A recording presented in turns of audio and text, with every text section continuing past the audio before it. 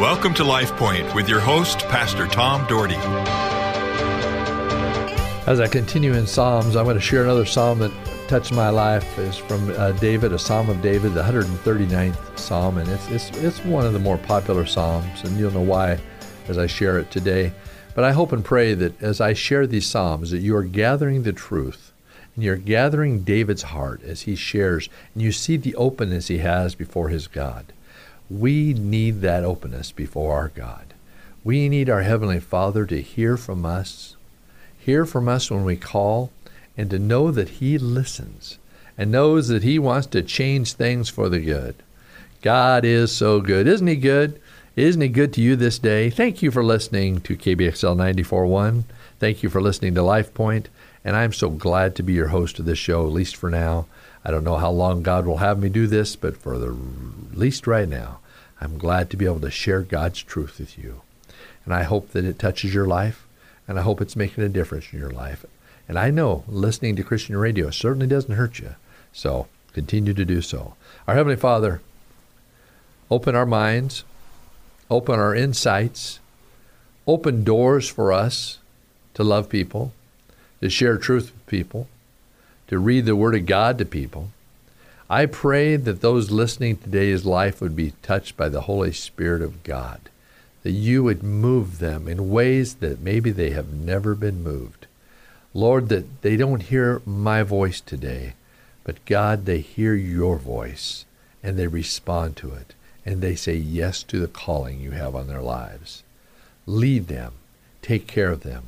Lord, if there's some that are struggling with health, which I know there are, Lord, I sense that this morning like crazy as there's people listening today that are struggling with their health. And God, in the name of Jesus, touch them. In the name of Jesus, reach out to them. And Lord, may they see you, and may they sense your healing power. Touch their lives, I pray. Be with us through this day. Be with me as I share from this great psalm. Open my mind to what you would have me share too.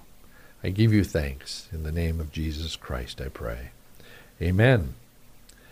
O Lord, you have searched me, and you know me. That's how David starts off, verse 139. O Lord, you have searched me. You know me. Yes, our God knows us. He knows us inside out. He knows how we think, how we respond, how we do things. He knows all about us. He says, you know when I sit and when I rise. You perceive my thoughts from afar. You discern my going out and my lying down. You are familiar with all my ways. Before a word is on my tongue, you know it completely, O Lord. That's sometimes we don't recognize the depth of what our God knows. He created us. He knows what we think, how we think, why we think. You hem me in behind and before. You have laid your hand upon me. Such knowledge is too wonderful for me, too lofty for me to attain.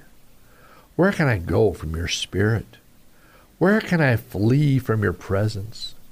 I go up to the heavens, you are there. I make my bed in the depths, you are there. I rise on the wings of the dawn. If I settle on the far side of the sea, even there your hand will guide me. Your right hand will hold me fast. When I think of that, you are there on the seas, you're there wherever I'm at. I think of the story of Jonah. Jonah, a lot of people know it as Jonah in the well, or as non-biblical, but Jonah had the big fish. They talk about a big fish. People assume whale because it was so big that it swallowed a human being. But, we don't know exactly whether it was a whale, but it was something to that nature. But I think about Jonah, how God told him to go to Nineveh and to preach the word of God, and how he was disobedient to God. God gave him a directive, and he turned his back on that. How many times in your life has God given you a directive? Has God laid something on your heart that you need to do and you haven't done it? That you needed to help somebody, but you didn't do it. You needed to get involved in your church, but you didn't get involved. You needed to be there for your neighbor, but you didn't. You wasn't there for your neighbor. And you feel guilty about it. Well, here Jonah, he wasn't feeling guilty about anything. He got on the boat, on his way to Tarsus instead. And so what happened? He was down there sleeping, and these guys were running the boat, and there was a big storm down there, and he was down there sound out. All the cares of the world off him because he chose not to be pressured to go to Nineveh by God, but to do what he wanted to do. Well, the storms raged so much that they were afraid the boat was going to sink and that life was going to be over. And so they finally called on this. What have you done, Jonah? What have you done? Why are we having this problem? And Jonah then recognized that he was going to cause them all to die because of his sin. And so he said, cast me overboard. They didn't want to cast him overboard. I don't think anybody would. And they cast him overboard. And as we all know, he was swallowed by a big fish that God sent. And it's just hard to imagine Jonah inside of a yucky fish. That just is a very, not very good sound, is it? But he was kept alive. And now God gave him another chance, and he spit him out on the shore. The whale, see, there you go, the big fish, spit him out on the shore and says, okay, now, go to Nineveh. Be obedient. He gave him another chance. We don't always get another chance, but Jonah got another chance. Then Jonah went to Nineveh, and we know the story. Well, that's what reminded me when I was reading this scripture. He says, you know me from afar, from the waters, from wherever you know me. Such knowledge is too wonderful for me, too lofty for me to attain. And then he says, if I rise on the wings of the dawn, if I settle on the far side of the sea, even there your hand will guide me. Your right hand will hold me fast. I say, surely the darkness will hide me, and the light become night around me. Even the darkness will not be dark to you. The night will shine like the day, the darkness as is light to you. For you created my inmost being. You knit me together in my mother's womb. Here's another one. We talk about being knit together in our mother's womb. David says, God, you knit me together in my mother's womb. And as you well know in society, we don't even understand that because we destroy the womb, the child in the womb, over and over again when the Bible says God Almighty knitted us in the womb. People of God, we've got to understand God's truth, understand what God is trying to say to us. I praise you because I am fearfully and wonderfully made. God, it was God's plan. God fearfully and wonderfully made us. We don't understand how it could possibly happen the way it happens. But God in his greatness, in his plans, in his science, in his biology, made us so incredibly unique. He said, I praise you because I'm fearfully and wonderfully made. My frame was not hidden from you when I was made in the secret place, when I was woven together in the depths of the earth. Your eyes saw my unformed body. Your eyes saw my unformed body. All the days ordained for me were written in your book before one of them came to be. He had a plan. He had a plan for your life. He had a plan for your future. How precious to me are your thoughts, O God. How vast is the sum of them. Were I to count them, they would outnumber the grains of sand. When I wake, I am still with you. If only you would slay the wicked, O God. Away from me, you bloodthirsty men.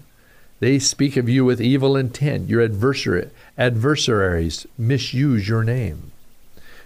Do I not hate those who hate you, O Lord, and abhor those who rise up against you? I have nothing but hatred for them. I count them my enemies. That's kind of interesting. I thought of that a lot when I listened to this one actually this morning, and I thought about that a lot. I hate those things. We always talk about hate. Well, God wants us to hate those things that aren't good, things that are evil, things that are not of God. He wants us to hate evil, love what is good, and he tells us that in the Word of God. Then he says this, which is something that I think we all ought to pray, these last couple verses, in verse 23 and 24. Search me, O God, and know my heart. Test me and know my anxious thoughts. See if there is any offensive way in me, and lead me in the way everlasting. Search me, O God, and know my heart. People, do you pray that prayer? Or are you afraid to pray that prayer? Have you ever not prayed because you're afraid to pray something? I have. Years ago, my parents were praying about being missionaries, I think in the Philippines or somewhere.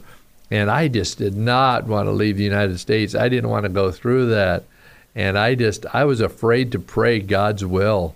I did not want to pray God's will. I was afraid that He would send us. And so I didn't. And my mom and dad prayed deeply about it. And of course, God led them to stay here. But sometimes we're afraid to pray for things because we're afraid what might happen. You know, over the many years here at Cloverdale, this is year 30 for me. I finished year 30 in the 28th of February. And I've got calls from different churches across the nation to go, and if I'd be interested in being their pastor. And I always pray some about every request. And sometimes I pray very deeply, very intently about it. Other times I'm going to say I pray lightly, but I say, Lord, if you want me to go somewhere.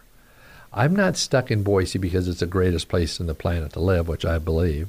I'm not stuck here because we have a church. It's a wonderful church that God has blessed. I want to go where God wants me to go. And so I want to pray about those things. And God, if you lead me, even at my older age now, even at 62, if you lead me somewhere that you want me to go, I want to follow you.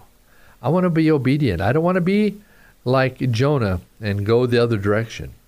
And folks, I just believe we need to allow God to use us. He says, search me, O God, and know my heart.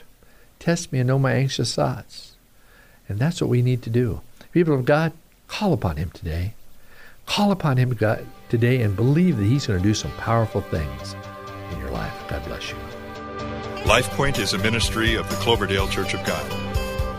If you would like a copy of today's broadcast or would like more information about the church, please call us at 208-362-1700 or write to Cloverdale Church of God, 3755 South Cloverdale Road, Boise, Idaho, 83709.